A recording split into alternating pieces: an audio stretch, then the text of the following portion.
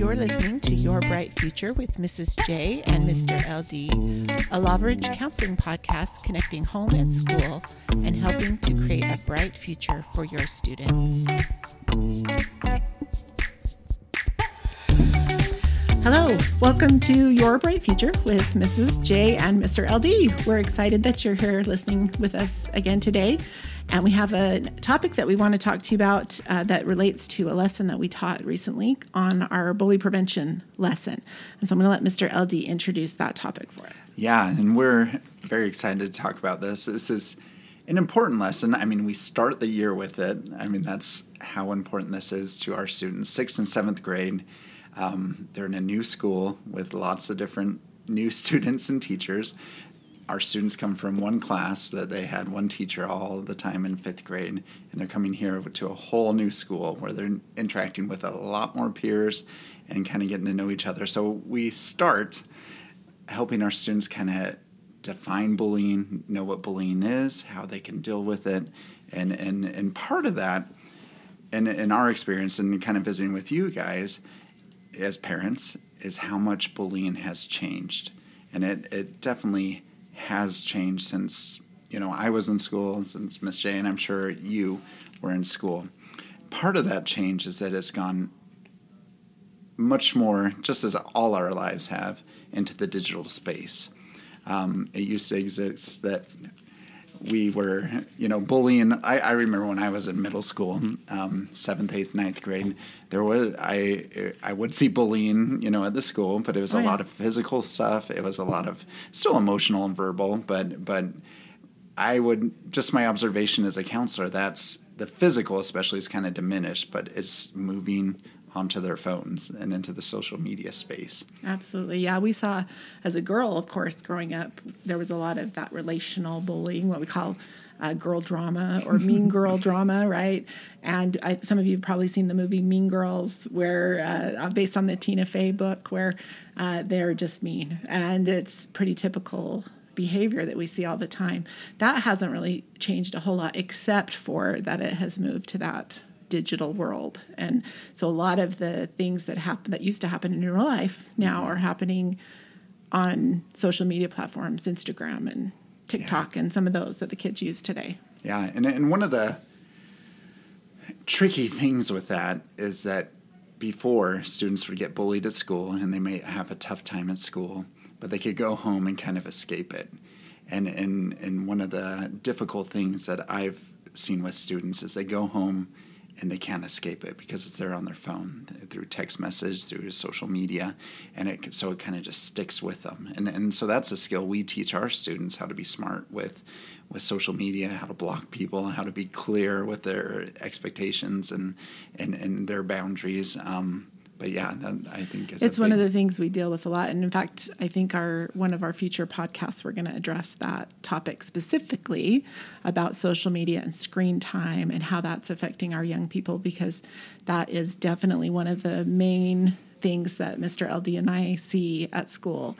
It's probably the number one way that kids have conflict. It's the number one way that they bully each other, and it's actually the number one way they connect with each other. Yeah. So there's a lot of good to it, but we want to make sure that we're teaching our kids how to use that responsibly. So we will address that in the future.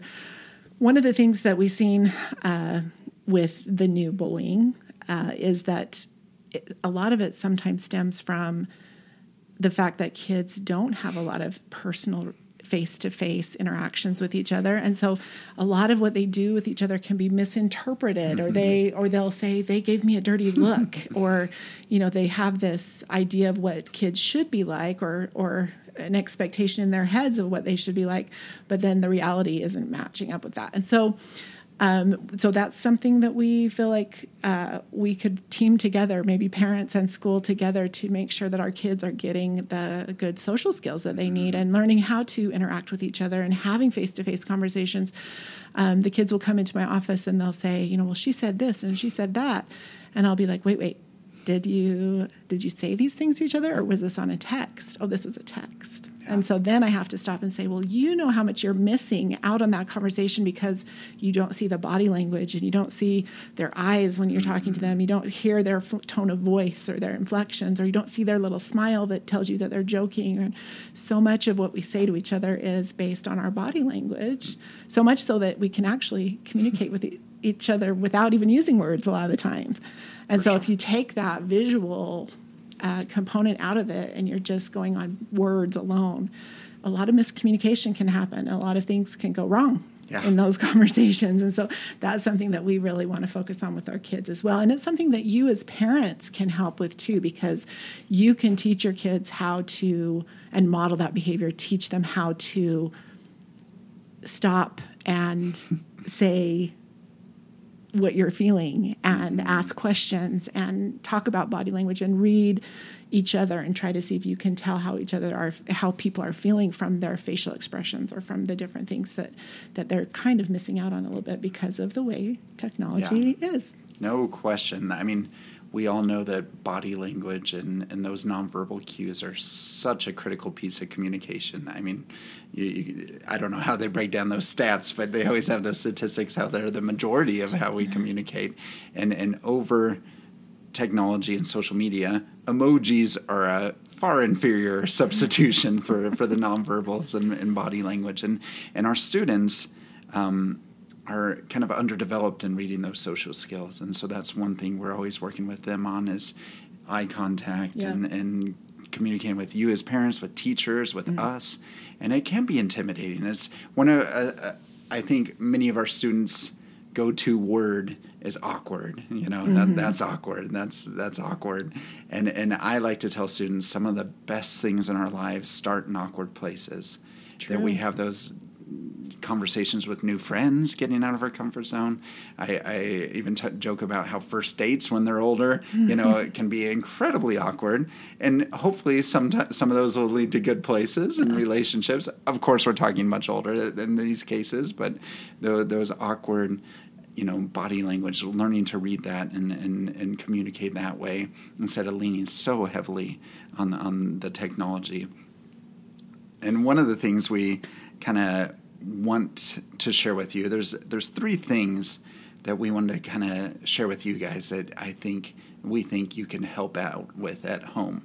And one of those that we explicitly taught your student in our first lesson is how to recognize and know bullying versus mean behavior or someone that's just not very nice or a mean look. And I really like the definition that we use and shared with them. It is bullying is one-sided, unwanted, aggressive behavior that is often repeated. And we could kind of break that down a little bit and one-sided, right? If there's 2 students that are kind of messing around and joking around and teasing, even though maybe one's not, enjoying it so much, that isn't bullying behavior because they're kind of going both ways. Aggressive, that kind of goes without saying, but they're putting some oomph behind it. It's not just them kind of saying, hey, leave me alone or whatever, but kind of more in depth than that. And the repeated part. If a student is walking down the hall and another student, says something unkind, of course we don't like that. We don't want that happening in our school, but that is not bullying behavior. If that happens tomorrow and the next day and is an ongoing thing between those 2 students, that is definitely when it goes into the bullying territory. Right. And a lot of times we'll have a parent call the school and say, my child is being bullied. Well, when we dig into it and we find out what really has happened, or we go to our cameras, or we look, interview the kids that have been involved in that, it actually ends up being more of a conflict or something where they got in a fight with each other, which we don't like that behavior either. And we need to address that. But we also need to call it what it is, which is a conflict or an argument, a fight, right? Not necessarily bullying. And so there is some value in distinguishing between those 2 terms, because if it's bullying, we take a completely different tact than if it's something to do with kind of a 2-way interaction. And so we want to work, understand too, these kids are young. We're dealing with kids that are just coming out of elementary school, 6th and 7th grade. And so, a lot of them are just learning how to interact with the world and be who they are in the world. And so we want to teach. Our number one goal is to teach. And so we teach them the definition. We teach them what to do when it happens. We teach them how they can protect themselves or how they can defend themselves from bullying. And then we also want to teach them that they have people that they can go to talk to. And we also teach them how to distinguish between conflict and bullying so that we can address it in the appropriate way. Definitely. And one thing that I often remind my students is to let other students know that you don't like their behavior. So often I've had students in my 10 years as a counselor come down and say, so-and-so is bullying me. They won't leave me alone. And then I'll call that other student down and they'll say, oh, no, we're friends. I'm just messing around. And they don't know that what they're doing is negatively impacting that first student in such a way. So that's something that we're, again, going to that teaching piece that I often remind my students, be very clear and be kind and respectful. So instead of just laughing or teasing back, they could say, hey, in their words, however they say it, I don't like when you do that, or that makes me feel bad when you do that. And then it's very clear that they do not, like that behavior, whatever it is, if it's teasing or physically messing around or whatever it might be. They've set an expectation and they've made it clear that they want that expectation to be respected. Exactly. Yeah. And that's something that, a good tip for you at home too, between siblings, right? Often that can, these behaviors and these skills are things that they can bring home as well. Yeah, for sure.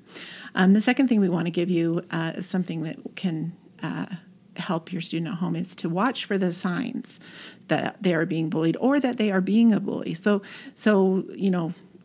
anyone can be a bully. I tell the kids this. Bullying is a behavior. It's not necessarily a character trait. And so we any of us can be bullied. I tell stories about times when I bullied when I was younger and learned from those mistakes and learned that that's not the kind of person I want to be. But some of the signs that you can watch for, if your child normally loves school and then they all of a sudden don't want to come or they don't like it, their grades are slipping, if their demeanor changes, if they're feeling sad and they're normally a happy person, any of those kinds of signs can indicate that something is off, that something's wrong.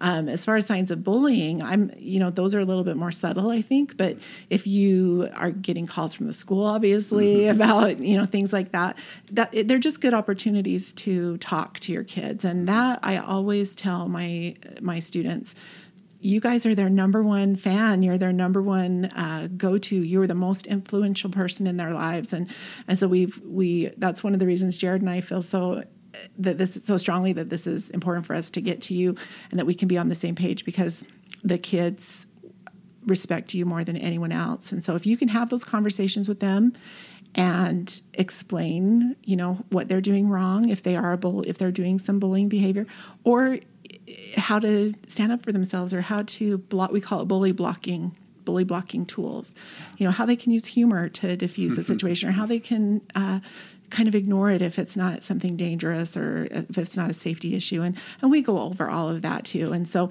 that's another important part is you can have a conversation. Just, hey, you guys had your bully prevention lesson. Tell me what you learned. Yeah. What did you learn? What can we help you with at home? And are you having issues? Are you having problems with it? And just open that communication. Yeah, I love what you said, Tanya, that if your child is being a bully, that doesn't mean they're bad. That doesn't mean they're always going to be a bully either, right? We, like you said, we've all probably been bullies at one time, here and there. Yeah. And we don't want any student feeling labeled as a bad kid if they are having those kind of behaviors. And same with you. When you approach that with them, if you see that, approach it with love and kindness. It's a teachable moment. Totally. Yeah. And lean into the awkward. I use that a lot as parents too, right? That could be awkward if you think your child might, either one, they're getting bullied or maybe they're doing some bullying behavior. That can be a little awkward to talk about with them, but lean into that because they know how much you love and care about them. And Absolutely. That, like Tanya said, that you are their biggest fan. Yeah. And just if you lead with that, it's hard to go wrong. Yeah, for sure. The last one we want to talk to you about is just emphasizing and celebrating kindness. Now, kindness, I feel, is a cure-all for a lot of the world's ills. Jared and I have talked about this before. I feel like the golden rule, treating others the way we want to be treated, I think if we could implement that one rule in our lives, I think that would go a long, long way. But I heard a story recently about a parent who would celebrate kindness, just kind of like we might celebrate getting a good report card, like, putting it on the fridge and making a big deal about it. And some parents give money or incentives for those grades. But this parent was like anytime something happened that their child did that was kind, or they witnessed a kind act, she would just go on and just tell her son how proud she was and how she felt like he was making making her proud as a parent. And so that's something that I feel like we can really do and have a huge impact on our kids. If they know that we as parents value kindness and that we feel it's important and it's worth celebrating, then I think we would see a lot more of it in schools. And I think that the more kids can practice that, the better off we'll be as if I dare say, as a whole society. For sure. I love that celebration, that example you shared. And one of our team of counselors, Tanya and I, one of our big roles and goals is to help students develop empathy. Yes. And how critically that is tied to kindness and just overall well-being as a human being.